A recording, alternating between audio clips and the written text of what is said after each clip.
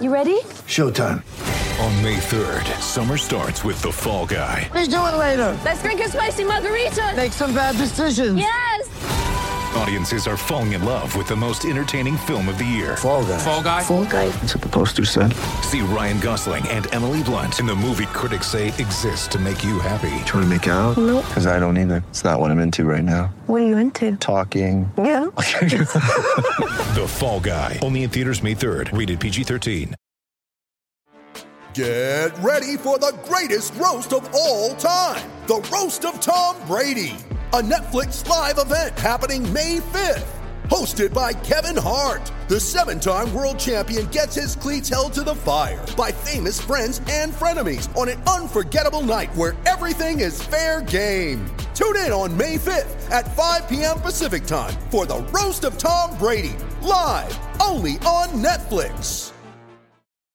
We're not going to call this Mackenzie Milton's flu game because you're supposed to win, though. Doesn't have quite the same panache as the Michael Jordan flu game. But Florida State comes up short to NC State. Number 19 NC State. Throw that out there. It's a qualifier. This was a quality loss. Florida State falls 28-14 at home. Their second straight loss. They fall to 3-6 on the season.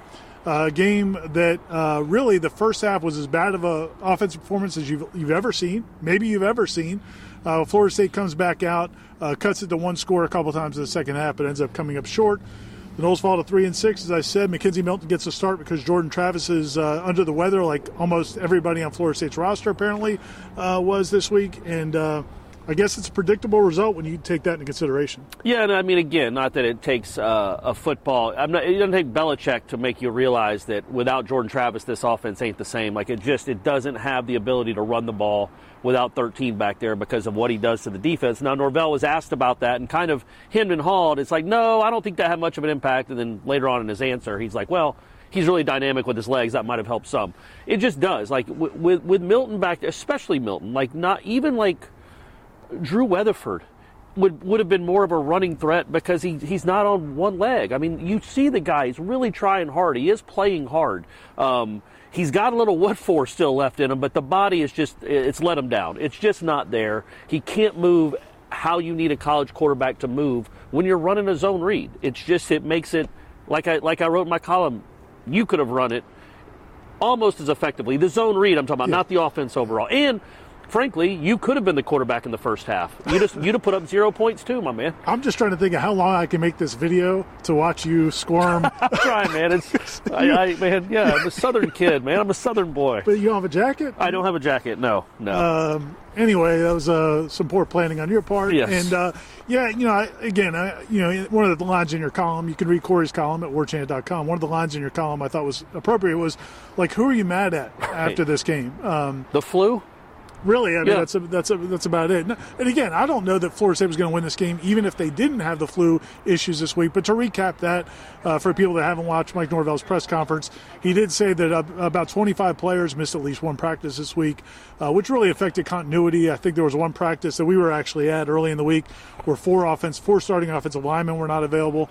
That just it affects your preparation. I think defensively, it might have affected some of the tackling because defensively, I thought Florida State, for stretches, played really well. For stretches, especially against that quarterback and that assortment of weapons they have. So they have good running backs, some pretty good receivers, really nice slot receiver.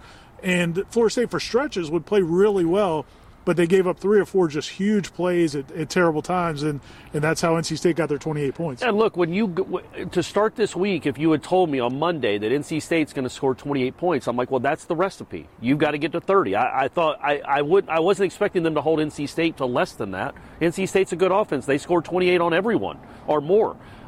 It's just the offense, and the defense was put in such a tough position because the offense did diddly-poo for the first half. Nothing. I think it was 7 possessions and 0 points, 78 yards, 35 on one pass to Jordan Wilson.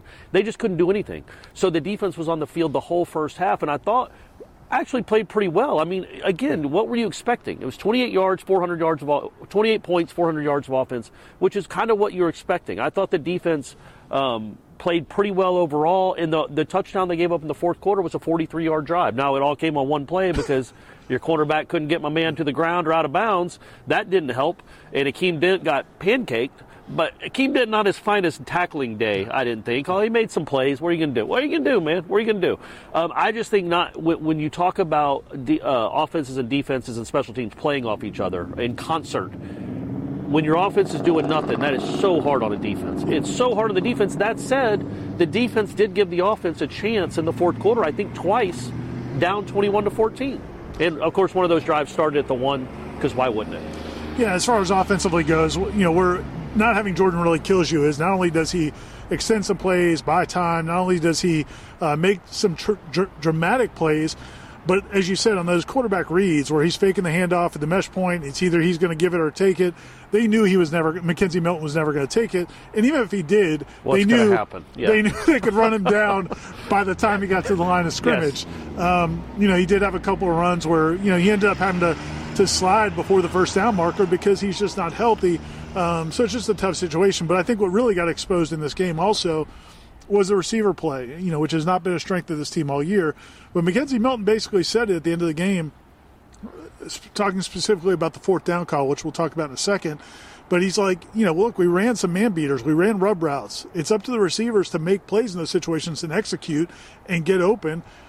And they just didn't. They didn't fight for the ball. Williamson had a big drop when the kid coming over top of him. Pokey had a couple plays where just didn't seem like he was fighting for the ball. And again, maybe these are guys that are battling the flu. Could be, and that's something that really needs. I know people want to hear that, or they see that, they hear us saying that, and it's like, oh, we don't want to hear excuses. Man, the flu is a great excuse. I mean, it's a reality. Like it's really hard when a flu bug is ripped through your team and takes away your starting quarterback. And the whole campus. I mean, it's literally the whole campus. It's not just the team. It's everybody. It's the community. I'm standing too close to this guy right now. So it's when you think about the direction or the program, and we'll get into the specifics of this game, but I just want to it's hard to even judge this game. Like, I don't even know what to say. Like, I didn't think – the one thing I will say is they did know – they had to have an idea most of the week. For sure. That Jordan Travis wasn't going to play. Yeah, I think they were hoping he would get back, but I think he's been struggling with it all week. So with that said, you don't just get a pass for that ineptitude in the first half. That was just awful. I know – you could just say, well, we couldn't block it up or we couldn't run it, but you've got to be able to help your team out, your players out somehow. It's not like there was a lot of stuff designed and they just didn't. There was nothing. They didn't come close to doing jack squat. And so that I think you could put a little bit on the coaches, but at the same time, there's only so much you can do. You're missing Gibbons, you're missing Babion. Cam McDonald was out there, but I don't know. He didn't really do much. It didn't look like himself. And then you're missing Jordan Travis. The offense wasn't going to put up a ton of points, and the defense wasn't going to hold them under 28. I think it was disappointing, some of the runs. Not that there were great opportunities to run the ball in the first half, but I felt like the running backs, I don't know, I felt like Jayshon Corbin ran a little bit better in the second half than he did in the first half. Yeah. But also, Mike Norvell showed some, look at Asla coming through. I don't know if this is a sign of, how I wear it? Like this is a sign of mercy. Oh, this feels great. Let's talk for another 20 minutes, Ira. All right, it's a whole new world. I thought Mike Norvell did, kickstart them a little bit with the onside kick to start the second half, because it looked like special teams, Ira.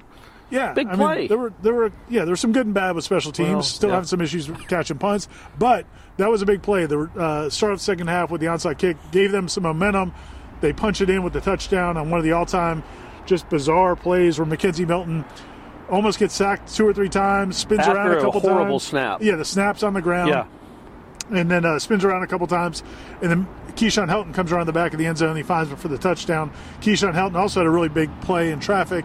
Got clobbered earlier on that drive, which was a nice play as well. So there were some bright moments. But overall, they could never get out of that hole. They could never climb out of that hole, Aslan. Right. But don't you think that a game like this, and kind of the second half last week, it just illustrates it. It just opens up everybody's eyes to like, okay, they've just got to get better talent. You know what I mean? Like you can coach all you want, and Jordan Travis would have made a difference. But what does it say about the talent on your roster? Where going from Jordan Travis, who isn't Charlie Ward, going from him to his backup is like going from Tom Brady to Cam Newton 2020. You know what I mean? Like it shouldn't be that big a difference, but that's how much Jordan Travis's ability to run masks some flaws you have on that offense and on this team in general. But overall, I mean, I know you get tired of hearing it. they do fight, man. I thought they were going to lose 40-0. When I saw that offense go out there and trot out there and punt it 3 straight times, I'm like, what are we doing? Why am I watching this game? But they are fun to watch, and that they do rise up, man. They make plays and they stay in a game. They just don't have the overall talent to win games like that, especially without 13. The one play that, there's probably a couple plays that some FSU fans are going to take exception with. The big one was going on forward on 4th and 4, your own side of the field. It's 21-14. It had been 21-14 for like almost a full quarter of play, and Florida State had the ball. They end up going forward on 4th and 4, coming up short.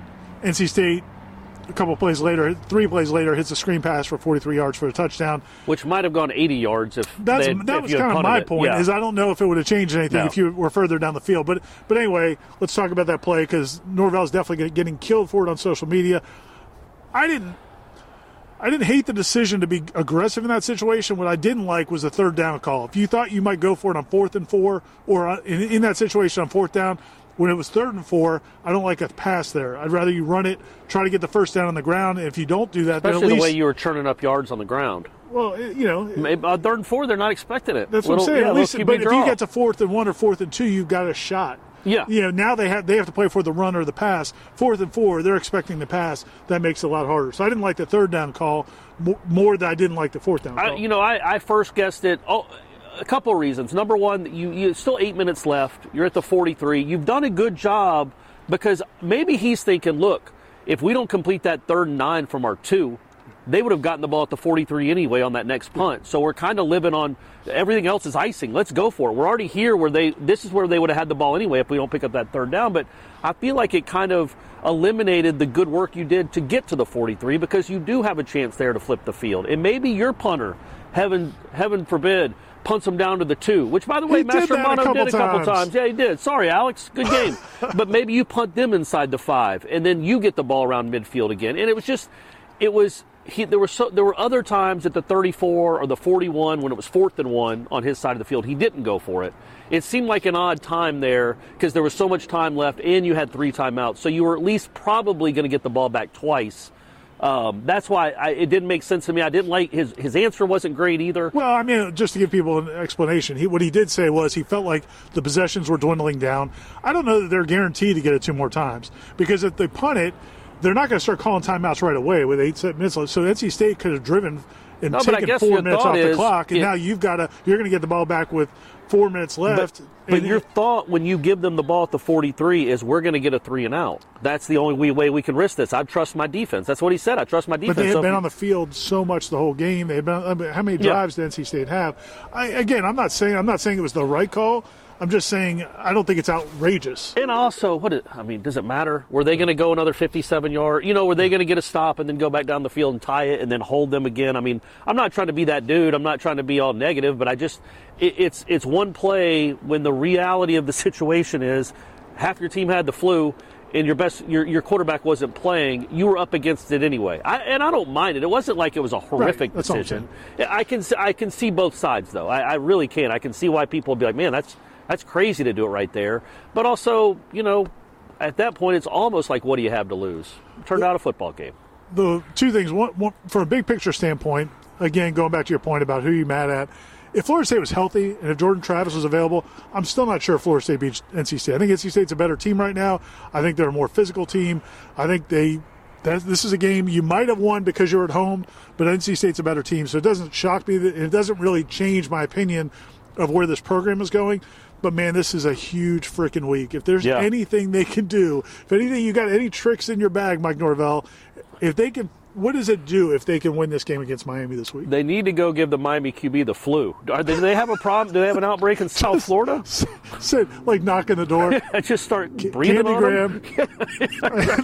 He opens the door. Yeah, and you just tackle the 8 of them, just breathe all over them. It would be a huge week. It is a huge week. It is a huge game. And I will say this, I watching that game today, I didn't watch that game and think, man, they got no chance against Miami.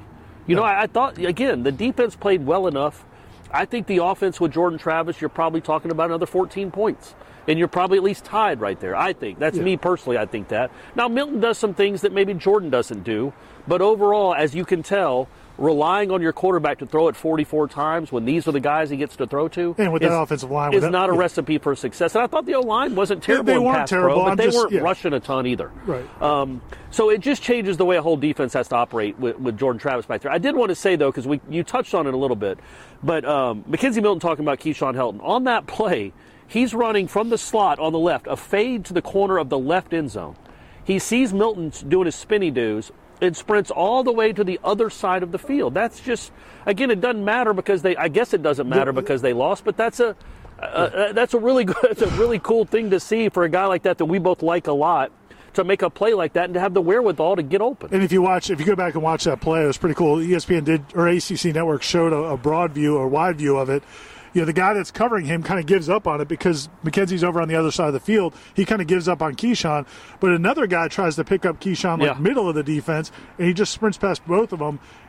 It looked like McKenzie might even just try to throw it away, and Keyshawn comes out of nowhere, catches it, drags a foot. I mean, really, an all-time great play in a game that nobody's going to want to remember. Yeah, and Keir Thomas, too, had a nice game and made the play of the year maybe when falling down. Awesome. Acting like he had a cramp just to go get the review. It's a great play, man. He had 2 big sacks, but his best play was falling down to get the review like that. That's a heady dude. It's a coach on the field, as I like to say. But, yeah, overall, it's getting cold. This didn't help it as much as I was hoping. It was giving you a new life. I was feeling pretty good. It's not this is kind of mirrored Florida State in the second half. Yeah, that's right. I came back for a little bit. Now I'm fizzling. We'll sign off here from Doak Campbell Stadium. Plenty more coverage coming at warchant.com. Corey's got a column. I'll have a 3-2-1. We've got more coverage of the flu game, and which didn't have such a happy ending. But check us out at warchant.com.